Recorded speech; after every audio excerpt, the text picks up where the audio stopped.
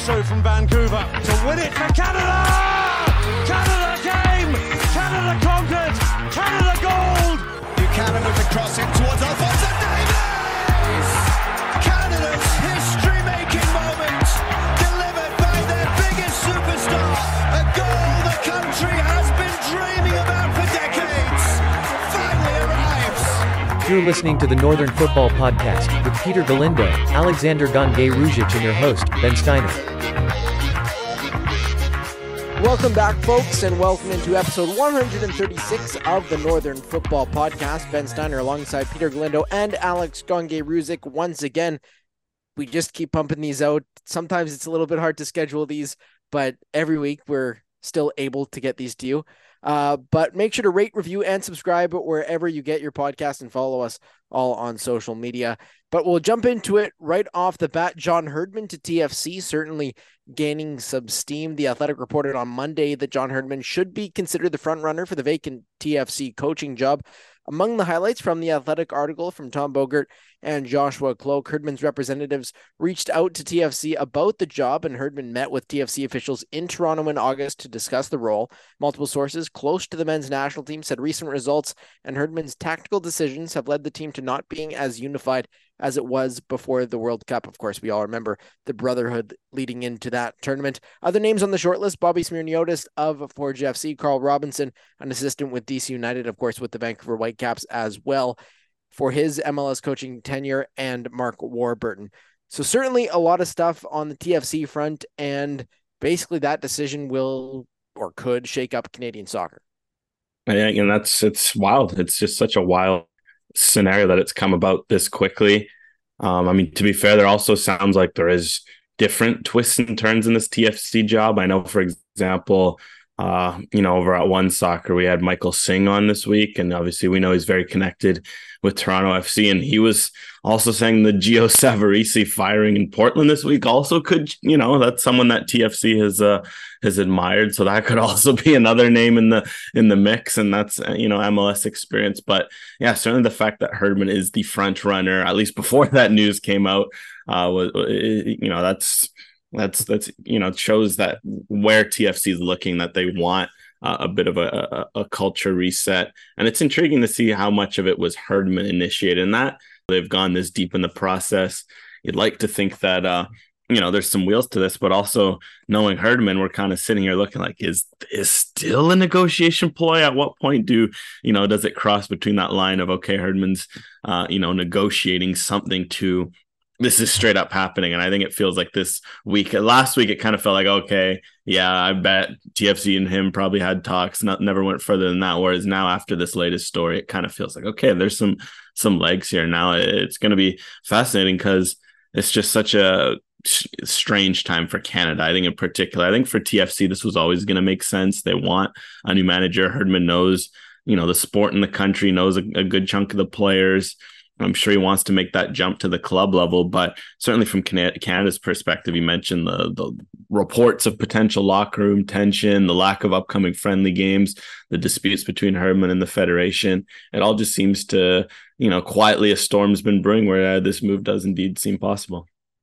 And Peter, also welcome to the podcast. How are you doing? I'm good. Thank you, Ben. And before we jump into your questions, Alex, you had quite the moment in street soccer the other day, an own goal. Just take us through how you're feeling from that.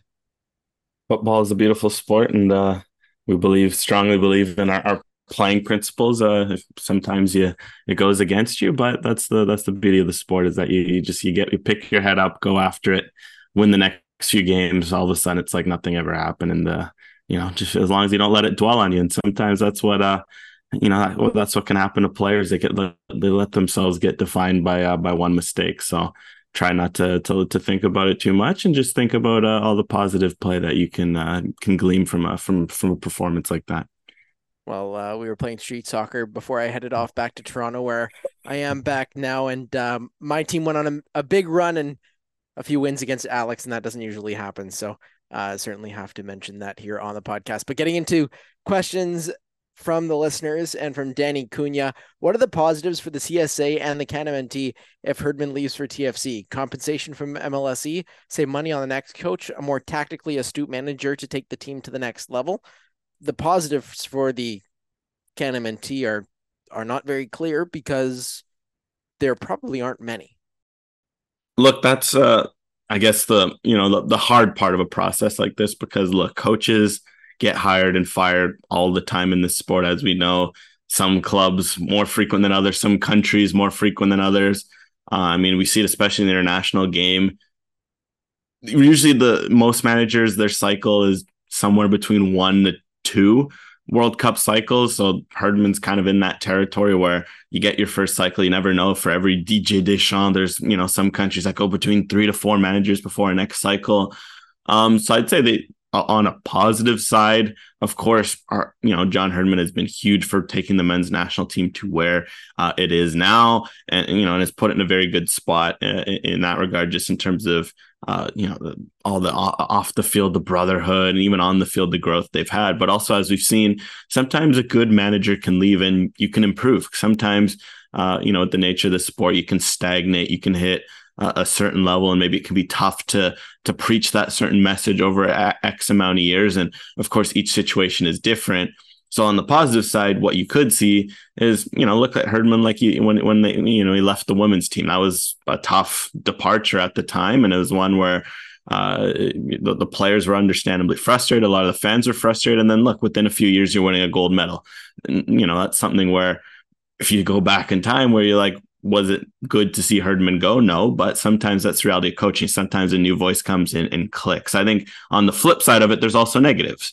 If you're in Canada's position and this Herdman leaves, you'd also like to be equipped to go about a coaching search the best way, to be able to go after the best names, to be able to offer the best financial package, etc.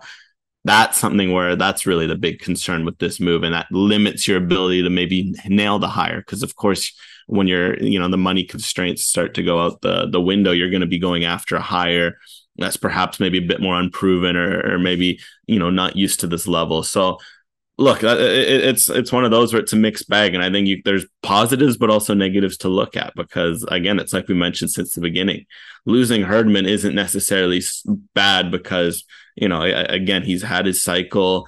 It's something where you can replace a manager of his caliber at this level, but then it's also, is Canada equipped to do that? Are they going to take a step backwards with this hire? Are they able to, if there's a right person out there, are they able to afford them? Are they able to nail down that hire? And that's the bigger worry. So look, it's one of those where I'd say it is definitely a lot more in the mixed bag category. Like, I feel like there's a lot of risks associated with it. And that's, I guess, kind of what we've been saying since these links first came out. Even when the Herdman links came out for New Zealand early in the year, like, there's a reality where Herdman eventually leaves this Canadian men's national team, if it's next week or if it's in 4 years. But when that happens, will Canada be ready? Certainly, given how quickly this has come, it's hard to say that they are. And that's maybe where it leans a little bit more on the negative side of things. And from Dan Clark, is Herdman the right hire for TFC? I would say Savarese would be the right hire at this point. A coach that knows MLS, is tested, has had success in the league. But of course, that is very early in the process, with him just being laid off by Portland earlier this week. Yeah, I'd say Herdman. It depends what TFC really wants, because I'd say from what I look at TFC, what the big issue is definitely, it feels more culture side. It feels more just the vibes. It feels more a lot of that stuff, because again, it's like we've said throughout the year, it's a talented roster. Yes, it's one that's on the aging side, and that was always something to be concerned of, but it is still a talented roster. Whereas it just, again, it's the vibes. A team that talented shouldn't be going months without scoring. You hear all the article, the leaks, the drama, etc. And in that regard, that's one thing that Herdman has been undeniable at in international management. It's just been coming in, building a culture, building a good vibe on a team. And for TFC, that's certainly something they could use. And I think from that perspective alone, that you could see why the links are there for TFC. And from there will be questions to be had tactically, no doubt. Herdman is, he's shown his strengths tactically. He's also shown weaknesses tactically that he'll have to answer at the club level. You could go into that debate, but I'd argue for TFC, it feels like the culture side is certainly one of big importance. I think that's why Herdman would make a lot of sense. what I think about when I think about Herdman is the first thought, and I think the first thought for a lot of Canadians is the whole sword thing and the fact that the men's national team carried around the sword and there was that brotherhood. And then I think back to one of the stories that you get from TFC in this disastrous season where Pinball Clemens comes into the group and gives them a soccer ball, and they've been carrying that soccer ball around for the whole season as like their reminder of their brotherhood or whatever. And all I can imagine, and I imagined it at the time, and I'm still imagining it whenever there is that reference, is you have Lorenzo Insigne and Federico Bernardeschi sitting in the room, and then Pinball Clemens and as all his energy comes in and he starts shouting about teamwork and whatever, and then these two guys are just thinking about like what the hell is going on with this random guy from the CFL? Like he means nothing to, I mean, a lot of Canadians at this point who don't necessarily resonate with the CFL. You can just imagine what he means to all these international players that TFC has, or young players that never saw him play. And clearly the unification of that TFC team has not worked so far this season. But from Mayan Zilberstein, what's your ideal and realistic scenario for a Herdman replacement? And we went into this quite a bit on the last podcast, but Alex, I thought you had a decent idea when you mentioned Smirniotis could very well take that position, if not at the same time as Forge. Yeah, I think an ideal scenario is you make a gamble of a hire, right? Like you maybe go for someone who isn't as proven at the international level, or something of the likes. Like say a Smirniotis, he's got the experience, so it's hard. He's not unproven. He's unproven at the international level, of course, but he's familiar with CONCACAF. And have the familiarity with the players come together. If not, for example, if you gamble on another CPL coach, again, it's like we mentioned, you could go from Tommy Wilton Jr. to a James Merriman to a Patrice Geyser, or even if you really want to go on someone who, he only has 4 or 5 months of managing professionally, but you've seen the level he's brought, and then you have him hit. And I think that's the ideal scenario. And I think realistic scenario probably falls somewhere in between that. You make a hire like that, and then the only question is, does it pay off for you? That's something we'll only see with hindsight, because again, sometimes that's the risk you're always taking with quote unquote unproven managers. You see that debate all the time in Europe. Sometimes some of the top managers at any given time are your Peps, your Klopps, your Mourinhos, the names that have been around the block. But also, as you see, sometimes someone like an Nagelsmann will burst onto the scene like he did back, I want to say, at Hoffenheim, and you're like, oh, who's this guy? Young guy burst on the scene. You can see last year with Will Still over at Haas. Well, sometimes those sort of unproven hires, someone has to make them, and sometimes they pay out, sometimes they don't. And so ideally you hope you do, but I think realistically they go for a hire like that, and then you see what happens. And from Johnny Lower, doesn't it seem like a mistake for Canada to be a host in 2026 for the World Cup? These vibes from being a host are cool, but it should be a time to introduce investment in the game. No new permanent infrastructure has been announced from governments like a training center or stadiums. That's a tough one. And a report came out earlier this week from the city of Toronto that contracts have been signed between the city of Toronto and FIFA, upwards of $300 million in terms of the investment going towards hosting what could be, between 5 and 7 games. But none of those are public, and none of those are even accessible to the mayors of Toronto. So that's certainly a worrying thing from the Toronto perspective, and it's going to be a similar case when it comes to Vancouver as well. It's extremely concerning what this means for Canadian soccer, because you can look back at 2015 and look at the amount of pitches that were built across the country and how they're still being used today, and those plans don't necessarily seem there for 2026. Outside of potentially the Woodbine Stadium and the new National Training Center that was announced a few years ago and caused a lot of controversy, there really isn't anything of note that's coming in, right? And that's really one of the things that struck me when I went away for the Gold Cup. Went into the Houston Dynamo Stadium, and even though that stadium is a little over 10 years old, impeccable facility. It's a magnificent stadium. Go to Cincinnati Stadium, and that completely blew Houston's out of the water. And I thought that Houston Stadium was one of the most gorgeous soccer-specific sites I have seen in North America. And that was incredible. Like, I can't imagine what BMO Stadium in LA looks like, or I mean, just take your pick, Austin's new stadium and the like, right? So when you look at some of the stadiums and the venues, just that alone that are being built in the United States, and I understand that money is there to invest in this and maybe not so much in Canada, but it kind of goes to show you the gulf in quality, even quality pitches for the kids to play on. It pales in comparison to what we saw in Ohio and Texas. And that's really what the sad part is, because Ben, as you said, one of the perks of getting hosting duties is you see this massive boon when it comes to just brand new improved facilities and more facilities and fields. And in a lot of cases too, you just see the grassroots explode. Look what happened to Japan when they co-hosted in 2002. Like, they've been reaping the rewards ever since. And for Canada, it just seems like that's going by the wayside for a variety of reasons that we've gone over ad nauseum on the show. But it's funny how I feel like as the months and the years are going to go by here, the more we're kind of like, outside of hosting some games, is there really going to be any sort of reward for this long term? And the more you think about it, the more you're kind of like, I really don't know what the future holds. Whereas you could say for at least some countries, they definitely saw some sort of an impact. The likes of South Africa maybe are still slowly catching up still, and they have some, white elephants when it comes to just unused, abandoned stadiums from the World Cup. But those tend to be the exception rather than the norm, especially these days. Yeah, and it's a good point. It's a great point. And I think, for example, the big one for me is 2015, because I think we look back at that and it feels like a lot of what was like the 2015 left a huge impact that felt like on the people. But then if you look around at some of the infrastructure, like there was no women's league created off the back of 2015. That's a huge miss.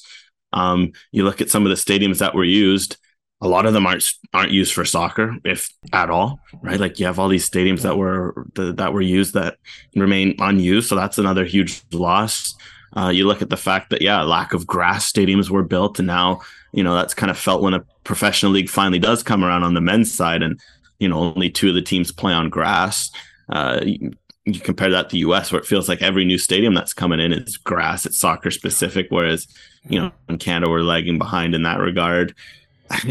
Heck, even it's just like, I think at the grassroots stuff, like this is such a random like story to think of, but I think of just being here in Vancouver in the summer, and it's something as simple as, you want to, the impacts of a World Cup is building up grassroots, building up interest. Okay, so you're Vancouver and you want to go have a kick around, just like go kick the ball around. And, like that's the sort of stuff that's as simple as it is, but it's vital to the, to building up a culture, building up the interest of the sport in the country. And you go, and then all the fields, you go to 4 fields and they're all booked. And then you see a sign on one of the fields being like literally a petition to the city being like, we do not have enough soccer fields to support the interest of the game, purely from like kids playing sign-ups, organized standpoint. And then you can imagine where just casual, non-competitive, that where you can imagine where that falls into exactly. Well, that's what I mean. But even then, I'd say us, but like I think when I was 12, 13 and you want to go to the local park and just kick around, meet people,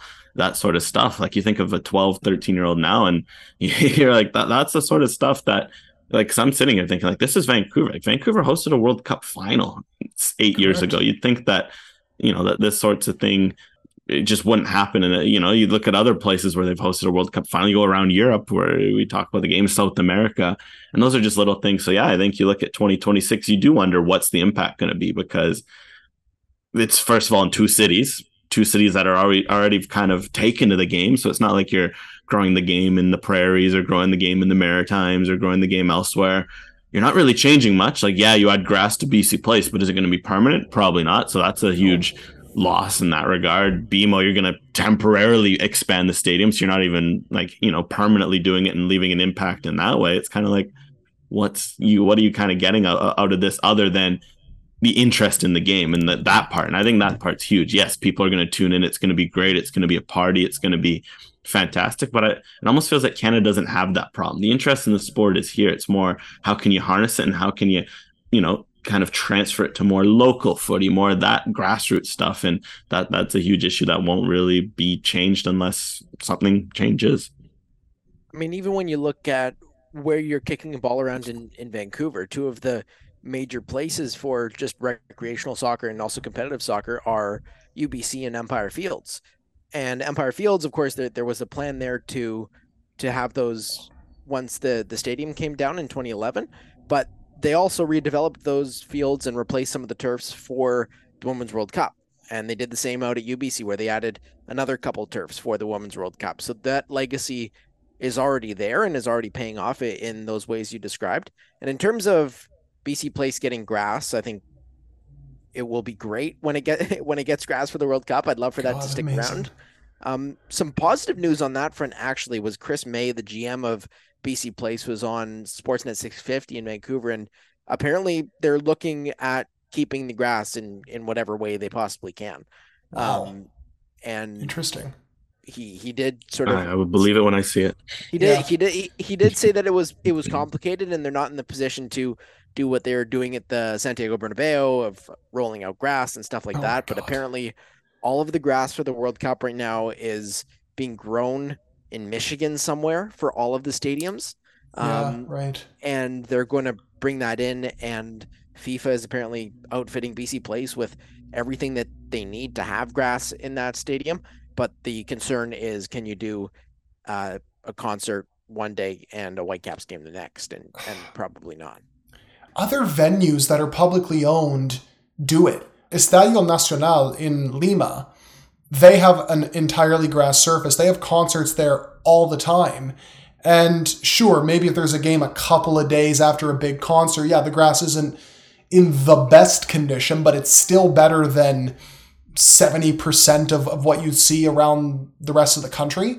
So if they can do it in Peru in a publicly owned stadium, because that is owned by the city and the country, then surely they can do it in BC. There is easily a way. It would just cost the money to do it. And the problem with having a publicly owned stadium is you're going to then be using taxpayer dollars. And do the taxpayers want their money to go towards that? Listen, completely understand why they wouldn't, especially in this day and age. But it's not one of those where they say, like, well, this causes an issue and that causes, like, just come out and say it's completely financially related and be done with it. Because we all know that's really what the obstacle is here. It's not a matter of they can't do it. It's just that I don't think we really want to do it because of the costs involved. We could go on forever about BC Place, public stadium, grass on that field, but we'll move on. And the men's national team players are condemning the CSA, the women's national team also clarifying some of the stuff that they've said as well. Shortly after we recorded our last episode, the men's national team players released a statement condemning the CSA for not scheduling September friendlies. They also allege that the federation has threatened to stop scheduling games and may pull out of the CONCACAF Nations League if they don't accept a lower CBA offer. The men's national team also say they've made a highly reasonable proposal to the federation that's gone unanswered. And the question from Oz Sweeney: when are the reporters who have access to the national team players regularly going to start asking the players about negotiations with the CSA? No answers from either side, and things continue to seemingly get worse. Would be nice if fans got clear answers from anyone. It's very difficult to get answers on this. Not many people have access to the national team players to speak on such topics. That's just the way things tend to go. And I also think that both player groups, both the women's side and the men's side, need to be clearer in the way that they're communicating, because when you look at any of the comments and any of the discussion around their statements and communications at this point, they're losing the support of the Canadian soccer fan. It started off as, you'll side with the players because organization is always bad kind of thing. I think a lot of people sort of came through that with major North American sports where it's the players versus the owners type thing. But clearly everybody's losing support at this time. And when you're bringing out clarification statements, you're just losing people every time you're putting out a statement. I don't know who's writing the statements or who's representing the men, the women. Of course, we do know who's representing the CSA, but it's difficult to see where this gets anywhere without all of them getting in one room and hashing this out. I think people are just exhausted by the story. to be honest. And they're sick and tired of these back and forth statements about, hey, this is what we did, but they didn't do this, and they did this, but we did this. People just want a resolution, understandably so, because this has been dragging out for what is now going to be 15 plus months since it was first made public anyways. And we're no closer really to a resolution on the men's side anyways. The women obviously reached that interim agreement, but just the way that statement was worded, to then kind of go out and not really clarify your statement or to at least pick the right words carefully, that is a massive mistake. Because if you're having to come out and then clarify what's being written in the media, well then, look, that's the legal representation's fault, because you know that they're probably the ones that are helping them craft this statement or the ones crafting this statement. And you think they would know better than to potentially leave a little bit up in the air like that. So that would be the one criticism there. But the whole thing in general is just very simply fatigue. At least it is for me. I'm sure all sides are very frustrated and annoyed by what's going on right now. But as long as this keeps going, we're going to be no closer to any sort of resolution than we already are. Yeah, and look, to kind of return to the crux of the question, also there's the fact that there have been people asking about it. It's just also the players aren't really either in a position to talk about it or kind of don't want to. And it's also understandable. It's like for the World Cup, it's like, Christine Sinclair said, I think she was asked on the eve of the World Cup. She's like, look, I'm kind of done talking about it for now. What's been done is done. What's out there is out there. And just, they kind of want to focus on the tournament. And that's also understandable because a lot of it is coming from these lawyers and it's coming on the offside, of the field.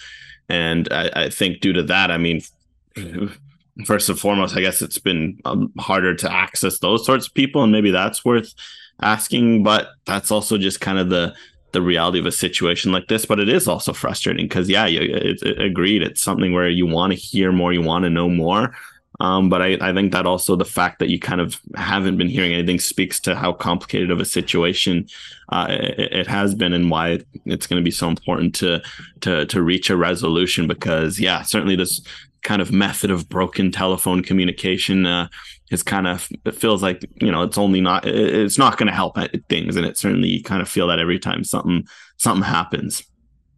And getting into our MLS recap, Toronto FC scored a goal and then they scored another, but CF Montreal managed to put 3 past TFC and took the 3-2 victory in that derby. Mathieu Choinière getting a brace in that one. Meanwhile, the Vancouver Whitecaps won the XG battle quite handedly against the San Jose Earthquakes, but one shot on goal for the Earthquakes, and I think it was something like 0.2 XG, and the Earthquakes come away from that one 1-0 winners.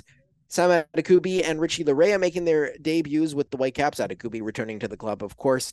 Both looked a little bit rusty, but certainly settled in through their 45-minute spells. And from Marco Telehuro, what did you guys think of Jules Anthony Vilsain against TFC? Too bad he got subbed off with an injury. And do you think Mathieu Choinière will eventually make a move to Europe? Keep up the good work. Yeah, Vilsain was by far the spark plug for CF Montreal in the game, at least up front. He was making all the right runs. His hold-up play was terrific. Even just some of the runs he was making to open up the space for guys like Choinière to run in behind, make those second-man runs was excellent.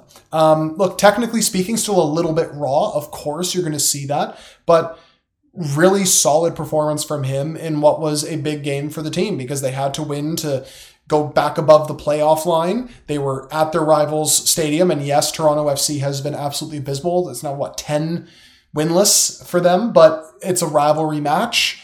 These matches tend to get pretty feisty and cagey, and you never know what can happen. So for him to go out there and perform the way he did in about a half an hour was really positive. Hopefully that injury isn't too serious because he's finally put together what was a really solid stint. If he can just build on that, that would be excellent.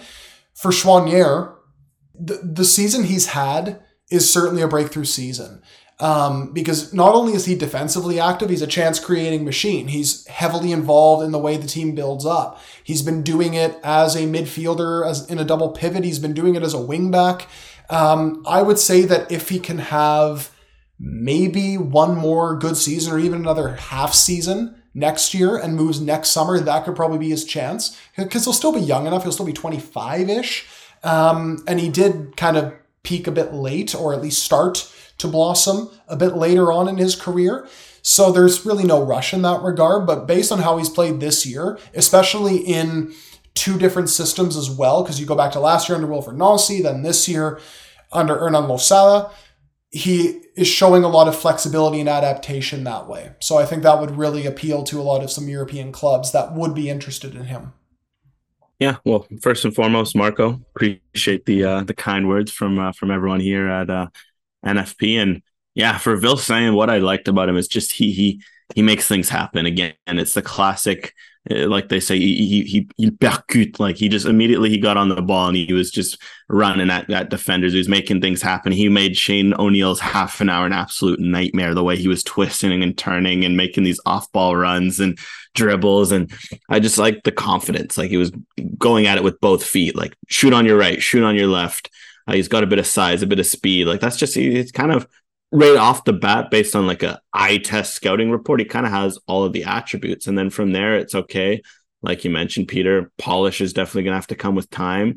But sometimes for an attacker, that you can definitely see the potential is what I'd say. And I think it was interesting because I'd heard a lot of it from like Montreal-based people, like, watch out for this kid when he went to Belgium, when he came back to Montreal, but he hasn't really been able to show it because of injuries and all that. And I think we really saw a glimpse of that potential. And I want to see more of it. Just continue to clean up your game. But I think any forward who kind of brings that drive and has those attributes, it's an interesting player to monitor. And I think hopefully he can keep starting up front for Montreal. Because you look at some of the other options, like Chinonto Afor, like big kind of a presence, but he fades out of games a lot. And, I think you think immediately the energy Vilsain has brought off the bench and in his starts, it's been a big notice. It's been very noticeable. Kind of ditto with Mason Toy, whereas Mason Toy really has the quality, but again, he can really fade out of matches.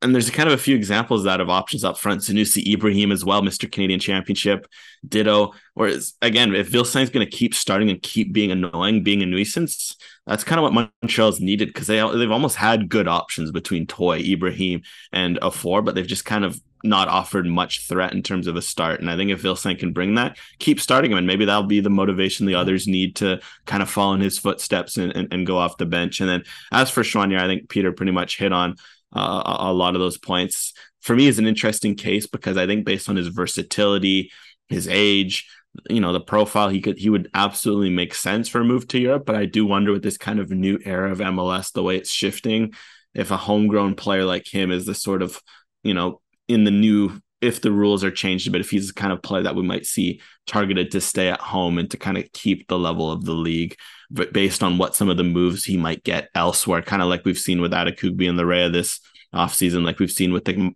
Mark Anthony Kay a few years ago, Jonathan Azoria. Like it feels like MLS is pushing more and more to keep Canadian and American, national team players, unless they're going to, for $5+ million moves, or if they're going to top clubs. So I do wonder if Choinière kind of ends up in a situation where, look, he's playing for his hometown team. Maybe he gets a nice raise and he ends up being one of these players that helps MLS improve its level heading into the 2026 World Cup. And from Johnny Lower, how exciting of a prospect is Nathan Saliba for you guys? The TSN panel mentioned that all the hype for Jaquil Marshall-Rudy was getting, Saliba deserves some praise too. I've been watching Montreal from the beginning of the season and he has improved tremendously.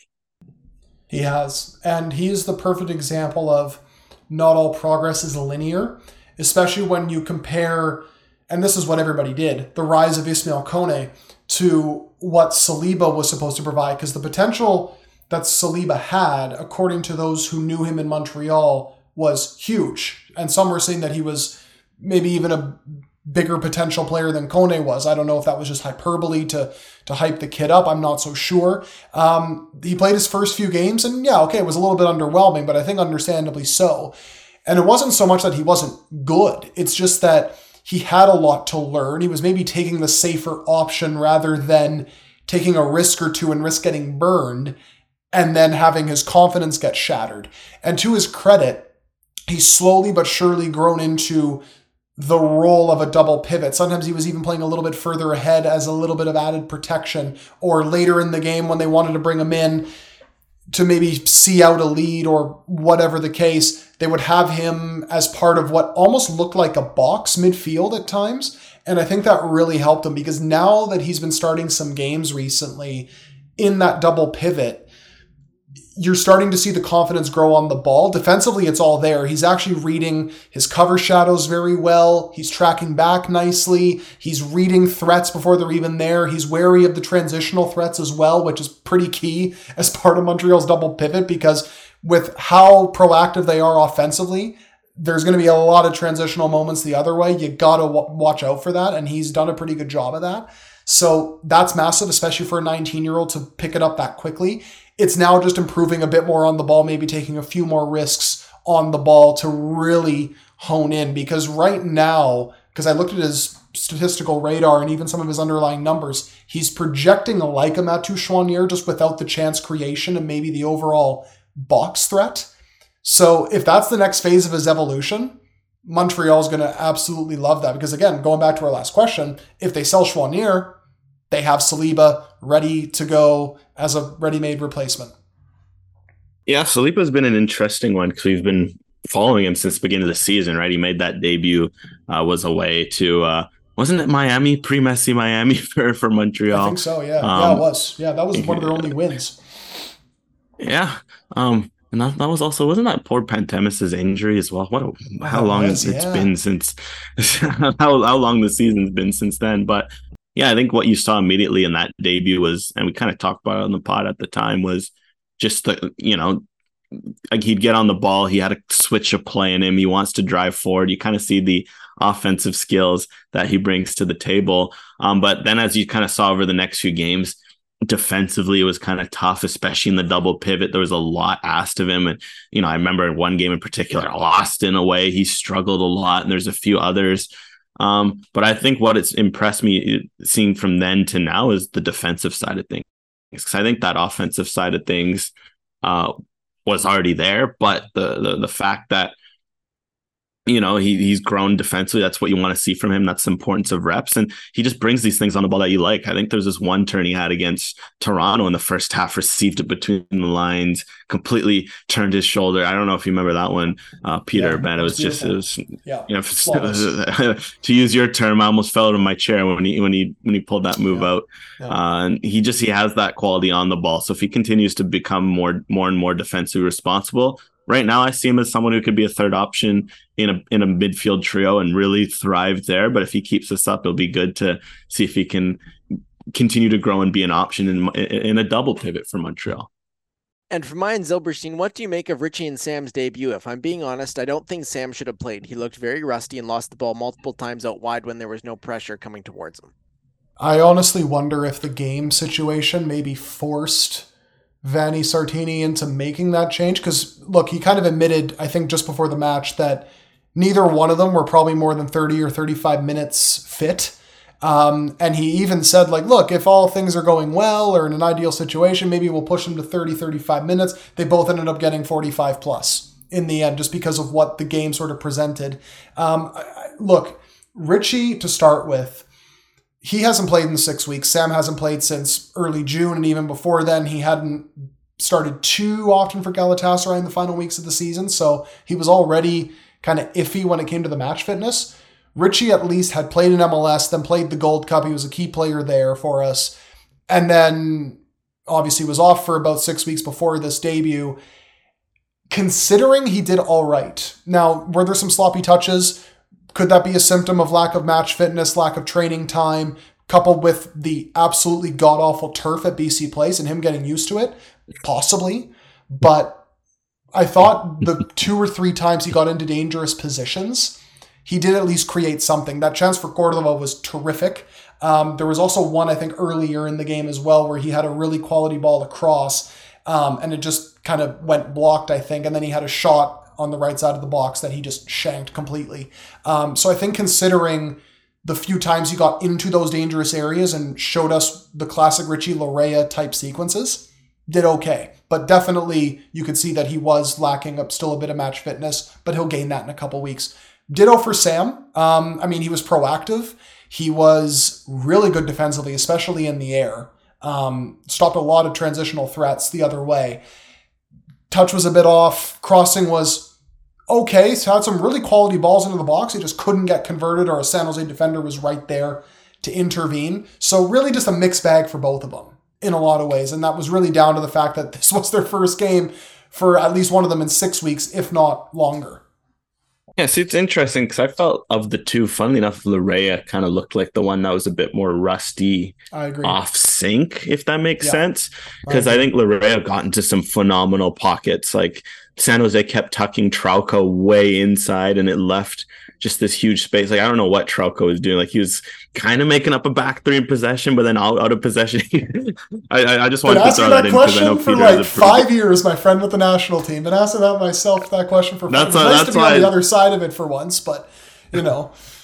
That's why I put it in there, because I just knew you went obviously with your father to provings. I could just imagine there and sitting at the sort of things you've been said about Trauco and his defensive positioning. Yeah, because we were just saying to Richie, like, dude, run at him. Just go. He's not fast. Like, he's giving you all that space. Just take it. And he only did it 2 or 3 times, but the 2 or 3 times he did, I mean, it led to some of their better sequences in the first half. So, but yes, Trauco aside, I thought Larea got into some great pockets, but it was a mix of, you could tell like his shooting and final ball was a bit off. Like I think some of those crosses and shots, maybe one of them turns into a goal or an assist maybe in a few weeks or earlier in the season when he was in great form. So I think that's one where, yep, fair enough. Like that one shot he shanked, like I think is objectively hilarious because you kind of feel him. Like you haven't played in 6 weeks, get a great shot, and it completely flew off target. It's like, okay, we've all been there. But also I think you could tell there was a bit of like just tactically or just even understanding, like there were a few moments where he cut it back when maybe his teammates wanted it back post or vice versa. Yeah. That stuff's going to come with time, right? That's just understanding the teammates. And then I thought for Adekugbe, yeah, he was rusty, but also I think perhaps it was game state. Like it's 1-0, you're chasing the game. That's kind of universally, you know what to do. It's get to the byline, cross it in. And I think because of that, it suited Adekugbe just because it was like, the system kind of had gone out the window at that point when he was coming on. It was okay, the ball would go wide, you're trying to filter around, you're trying to get in the box. And I thought he actually had some very good delivery. Like I thought he was getting the ball into the good areas.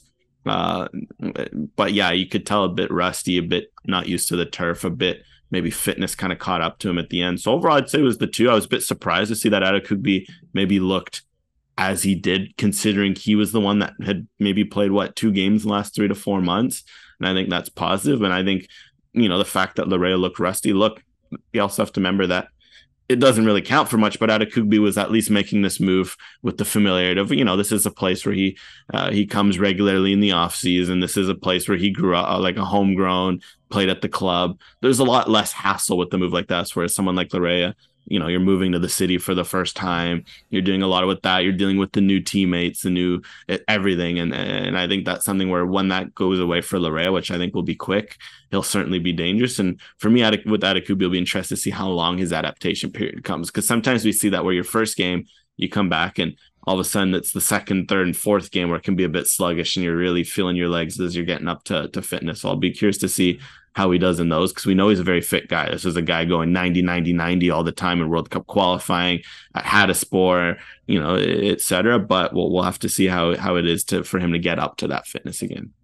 I also wonder if for Richie, part of it was also Alexander Schopf just being very slow on the turn, or to just give it to Richie into that space.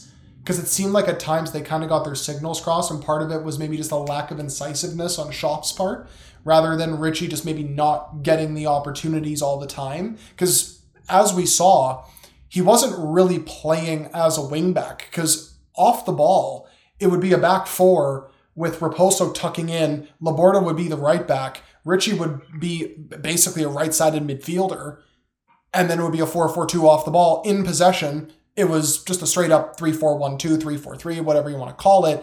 And he was just given the task of finding those pockets and at times, of course, helping cover against Cade Cowell, which is kind of ironic because that was his assignment in the second half and in extra time in that U.S. quarterfinal in Cincinnati. But other than that, I do wonder if part of it was also the personnel, because keep in mind too, Ryan Gauld comes on, plays off of Sam Adekugbe, and that certainly helps his case as well. But for sure, I still agree that Sam was probably the better of the two, at least when it came to their impact in the final third, probably just due to the fact that Sam, everything went through him in that second half for the most part, plus Ryan Gault too. Plus score effects, as we always love to say in the in analytics world. And getting into our CPL recap as well, Atletico Ottawa down Valor 3-1 as Valor's struggles continue. Vancouver FC picked up a win in the Salish Sea Derby, a 3-2 victory over Pacific FC, while Forge and the HFX Wanderers played to a 1-1 draw, and Cavalry down York United 2-1. Still close in the CPL table, Cavalry sitting atop on 33 points after 20 matches. But right behind them, Pacific, what a win could have done for them against Vancouver, and one that they probably should have counted on as well, considering Vancouver all the way down in 8th place on 17 points and pretty well dead and buried at this point in the season, other than some positive play and some interesting new signings. But a question from Dan Clark: what do you guys make of the lack of moves from #CanPL players this summer? Seems that there were more in the last 2 summers, but no one of note moved from what I can tell this year. I think some of it is just everybody's kind of in the race, and a lot of teams are doing well. They have settled 11s. They have a settled pecking order. Some teams like Vancouver are still new and they're kind of figuring things out. So if they see a chance to upgrade, they'll take it. But in the case of basically everyone in that top 6, and you could even argue maybe prior to their loss this weekend, down to Valor, everyone was still in it and everyone had a role to play. And the coaches were pretty clear in terms of who they wanted to sign and or who they have established. So that is likely what played a part here, because the league is just super, super competitive this year. Yeah, well, I think to Dan's point, I'd assume based on the reference, you're probably mentioning a lot of the outbound transfers, and that's a good point.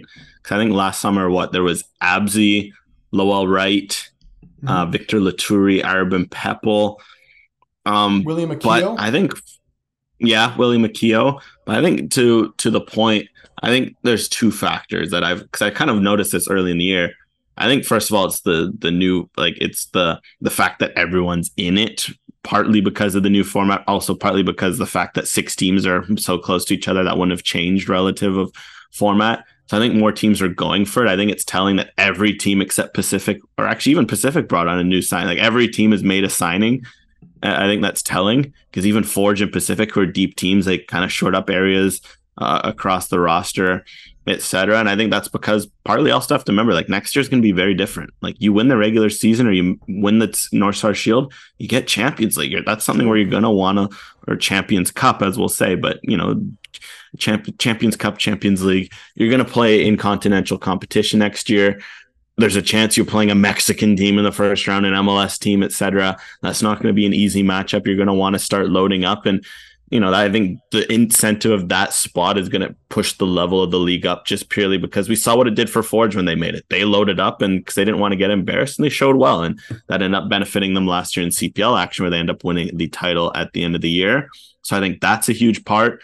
And I think also it's something where for clubs, they're less likely to move on for players unless it's the right move, unless it's you're getting a good chunk of cash, etc. And also I do wonder if this is maybe a bit of a sign of what we've learned from some of these moves upwards, where it feels like, I don't know, based off, maybe this is again, maybe just me being selective with my memory, and maybe Peter or Ben, you can back me up or call me out on this based on what, but it feels like a lot of the MLS moves have panned out. A lot of guys going up to that, within MLS, for example, in the off season, a Mo Farsi, you look at a Joel Waterman, a Lucas McNaughton. Yeah, there's been some like Caden Chung that didn't go to plan, some where the jury's still out on a Lowell Wright, but a lot of these moves have worked well. Heck, Isaiah Johnson, Krisnovich, Insar doing well over at Huntsville, et cetera, et cetera.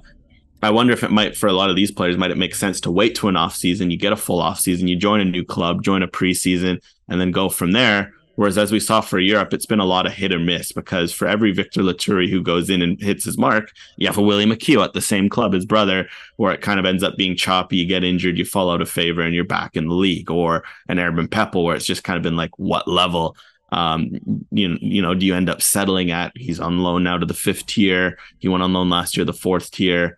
And there's been some examples. And then it's also interesting that a guy like Dominic Zator moved in the winter and ended up helping him. And so maybe for these guys, it might be something where moving in the winter might end up proving to be a bit more beneficial and to maybe to North America. So I don't know, maybe that's just a bit of a theory. Maybe it's completely out there and I'm reaching, but maybe there's a bit of merit to it.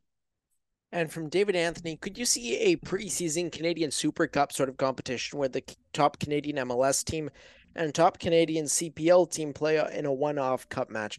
I'd love to see it, but I would imagine that neither league really wants to do that because the CPL doesn't necessarily want to be competing with MLS a ton, and MLS probably doesn't want to bother. You know what? Now that I think about it, that could be a nice little cash injection for the CSA. So they get some of the gate revenue. You host it somewhere. I don't know how you would determine that. Maybe whoever the higher seed is, they host it. Or you just always have the CPL club hosted just because of the dollars involved to travel. And therefore they get most of the gate. The MLS team gets a small cut, but not obviously all of it. And then the CSA gets some of that to go their way as well. It's possible. The only obstacle would just be when do you play the game? Because the CPL season starts sort of late April, third week of April, right around Easter, basically. And then MLS now starts at the end of February. So do you do it right before the CPL season? Do you do it in the middle, like in the summer when Leagues Cup is happening or Champions Cup is happening? Like that's really the problem now, is that there's going to be so much fixture congestion. I don't know when you're going to play it. I would love to see it. Personally, it'd be kind of cool to have it. Especially as the CPL grows and then as the MLS teams continue to improve as well. And it could even ignite rivalries come the Canadian Championship. Like, wouldn't it be kind of nice to see, Vancouver play Pacific, for example, or Toronto FC going up against Forge, or whatever the case is. Like, I think it would be cool to have. It's just, I don't know when you could actually play the game. That's the big problem. Yeah, I think first of all, Canadian Championship is huge in this, and hopefully they continue to focus energy to growing that as much as possible. More League One teams, maybe even start bringing in amateur teams. I'll sing that one from the rooftops for a while. But look, from this perspective, in this scenario, I mean, hey, who would hate a win? Maybe North Star Shield winner or the regular season winner, take your pick, takes whichever MLS Canadian team, if there is one, who makes the Champions Cup. Because look, we don't know what the new Champions Cup schedule is going to look like, but say it's like past years where it starts earlier, it could be beneficial for those teams because they'll both be in the competition to have a little match like this, an intense match to kind of set the table for Champions Cup competition. So just saying, maybe there could be a reality where you frame it as something where you're like, ooh, it's this winner versus that. But then maybe you kind of actually use it as a chance to prepare the teams for Champions Cup and get them match fit, and maybe you throw a trophy on the line and you help raise some funds while you're at it. I don't know. Maybe that could work depending on schedules and timing of all that.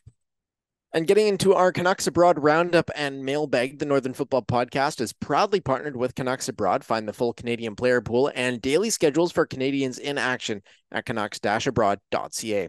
Some notable Canucks Abroad mentions this week include Alphonso Davies had 2 assists in Bayern's season opening 4-0 win over Werder Bremen last Friday, including an assist on Harry Kane's first goal for the club. Jonathan David bagged his first goal of the season in Lille's 2-0 win over Nantes. He also started in their Conference League playoff first leg versus Rijeka. Tejan Buchanan scored again for Club Brugge in a 7-1 rout of Molenbeek. Charles Andreas Brim completed a brace for Sparta Rotterdam in a 2-2 draw with Feyenoord. Kamal Miller and Inter Miami are through to the U.S. Open Cup final against the Houston Dynamo. Miller went 57 minutes against Cincinnati in the semi. Certainly another thrilling Inter Miami game, that one. Script writers continued to be up to things in MLS. Jason Russell-Rowe came off the bench and scored late for the Columbus Crew in their 3-0 win over Cincinnati last Sunday. Liam Miller scored twice in Basel's 8-1 win in the Swiss Cup as well. And Lucas Cavallini was sent off for Tijuana in their 1-0 loss to Chivas in Liga MX action. So certainly a bit of a harken back to his old self, Lucas Cavallini. From W Soccer CA, any word on where Deanne Rose is headed this season? She seems to be unattached at the moment. Of course, her former club Reading switching to a part-time model. I could potentially see an NWSL return, but I feel like just because of her injury, that's going to be the biggest obstacle towards her getting a European move, because she just hadn't played all that much. But when she did play, she looked pretty solid. And the fact that she got basically a direct WSL move is also pretty good too for her age. But maybe go back to the NWSL for a year see what happens there, and then return to Europe. She's still young enough. That could be the way to go. Yeah, I think she stays in the WSL. I think based on what she showed with Reading on a, on a side that kind of struggled to, they end up getting relegated. Year two of I think of Rose being there, and even year one, this wasn't a team pushing, and she still got the goals, got the assists, was involved. And I think a WSL team would be smart to take a flyer on her. Yeah, she's coming off the injury, but it could be a good project, and I think that's something where I feel like if she was going to the NWSL, it would have been done already, because just, between the second half of the season, it's already almost September. Whereas in Europe, because of this World Cup, a lot of European seasons are kind of starting a bit later. Like first round of Champions League qualifiers doesn't even start till September for a lot of teams. So I do wonder if maybe that's allowing Rose to look at her options and potentially make a move like that. And at least that's where I'd hope she ends up. We'll see. But if not, I could see the NWSL showed. I don't know. I'd struggle to see a timeline where it fits into this season with the NWSL already resuming and kind of beginning their push to the playoffs. And getting into your other questions as well, we've had a few questions asking us to sort of form these 11s. And of course, we've done BC, we've done Ontario, and today we're jumping into what's probably the most stacked one, jumping into Quebec and a 4-3-3 formation. We have Bunu in net, along with Farsi, Krifa Yao, Moise Bombito, and Didine Abzi, Sampiet and Mathieu Chouanière making up the midfield alongside Ishmael Kone, although he's born in the Ivory Coast, so we did tweak the rules a little bit there. Sean Rea, Rubens Pacias, and Jean-Anil Assi also cracking our 11. On the bench, Sirois, Jaffard Bassong, Jeremy Gagnon Lapare, Chris Navik-Insah, Abubakar Sissoko, although born in Mali, Jules Anthony Vilsaint, Wesley Timoteo, Christian Gutierrez, and Maxime Crepeau. So certainly quite a stacked team that is. It is. And I feel like, look, we're changing the rules midway through this. I don't like it. I don't like changing the rules midway through this. You can't have... Yeah, this feels very MLS-y. Listen, if Inter Miami can flout the rules... No, Bunu was born in Montreal. Then Bunu's not the issue here. To make an 11 with two Ivorians in the 11. All right? That's just the way it goes. Just call me Don Garber. All right? It's the 11th province, Ivory Coast. Maybe we'll have to tweak these rules and do it again. All I'm saying, if there's interest in it, maybe we build out some of these 11s. Maybe you do a BC, Quebec, Ontario, Alberta, and then maybe rest of the provinces. Throw them in EAFC, do a tournament, see who wins on simulation. Maybe that could be a fun activity to do if there's enough interest out there. But hey, maybe that's a future NFP project. And another one of the questions from Nicholas Friend: Canada Red, Canada White, and Canada Black starting 11s. Red being an MLS-only squad, White being a CPL-only squad, and Black with players that play in the rest of the world. First of all, fascinating question, Nicholas. Appreciate the idea. And yeah, I mean, basically for this, what I ended up doing in terms of an idea, and of course is applied by Peter and Ben with their picks, but I picked a best 11 for each, of course, and then I based it on a 3-5-2. I think that made most sense. We're pretending it's Canada. Say they need a camp. They, for whatever reason, they have a restriction where they need to pick one of each. That was kind of the idea. And then for fun in the CPL one, this one there's maybe a bit more debate. I picked kind of like a best CPL where it's kind of like, you look across the league, you're picking 11 of the best Canadians. And then I picked one where maybe it's like a U23 camp or something like that, where you're picking a bit guys with more potential, plus Ryan Yesley, because there's not that many young goalkeepers around, and kind of more of a potential-based team. So that was kind of my thinking with some of these teams. And so jumping into our Canada Red, our MLS only 11, Dane St. Clair in net, Richie Larea, Joel Waterman, Lucas McNaughton, Kamal Miller, and Sam Adekubi along the defensive side, Jonathan Osorio and Samuel Piet alongside Mathieu Chouanière, Ali Ahmed, and Jacob Schaffelberg cracking that roster alongside Jason Russell-Rowe. In terms of our best CPL side, Ryan Yesley, Caden Chung, Amir Didic, Mandrakar James, Dan Nimick, Matteo DeBreen, Sean Young, Kyle Becker, Manny Aparicio, Ali Musi, and Taryn Campbell. And a potential CPL side could have been Ryan Yesley, Jean-Anil Assi, Eric Kobza, Daniel Nimick, Wesley Timoteo, Matteo DeBrien, Gabe Antonoro, Alessandro Hajapapur, Kwasi Poku, Rubens Pacias, and Thiago Coimbra. And our European are Black Rest of World 11 being Milan Borjan, Tajon Buchanan, Alistair Johnston, Stephen Vittoria, Derek Cornelius, Alfonso Davies, Ishmael Kone, Stephen Estacchio, Jonathan David, Kyle Laren, and Ike Ugbo. Certainly an interesting question to approach to end this podcast.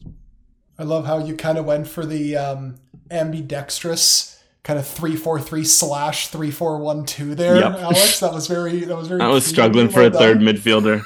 It was like Johnny David. So I pretend Jonathan David's a 10. He's a 10. Love it. Let's go. Yeah, so certainly a fun exercise to dive into. Honestly, I had the most fun making the CPL 11 because I think the European one kind of wrote itself. I mean, you got the regulars like Buchanan, the Davies, David, Laren, Kone, Eustachio. You kind of fill in based on need for the rest of them. The MLS one actually is pretty straightforward, especially, I mean, it helps that Leray and Adekugbe are now part of the MLS team because a few months ago they could have, or, depending on the timing, they could have been in the European 11. Some interesting center back options. Really, the hard one was up front and kind of in midfield because there's a lot of choices in midfield, not so much up front. So I kind of went more 5-4-1 on the MLS 11. I added the caveat that you can kind of slot in Russell Rowe for one of the midfielders if you want to go for the authentic 5-3-2. But the CPL was fun. And I think you could probably have some fun with some of those like potential teams, right? Like I'm just imagining like a back three of Kobza, Nimick, and Timoteo, just what they'd be able to give you in possession. You have Debrienne and Assi just flying down the flanks. The creativity of Antonoro and Poku on one side of Hojabapur, Pacius and Coimbra just being nuisances up front.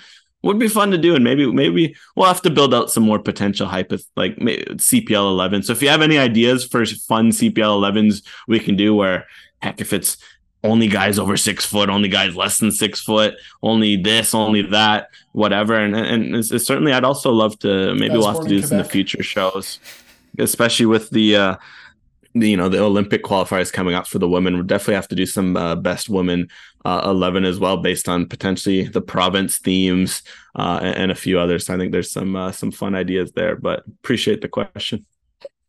And that's all we've got for episode 136 of the Northern Football Podcast. Certainly a bit of everything in this one, but we'll be back next week for, of course, more of Canadian soccer and maybe to discuss John Herdman being officially hired as head coach of TFC. It could be, but that's all we've got for you this week. Make sure to rate, review, and subscribe to the podcast. And for Peter Galindo and Alex Gonke-Ruzik, I've been Ben Steiner. Thanks so much for listening.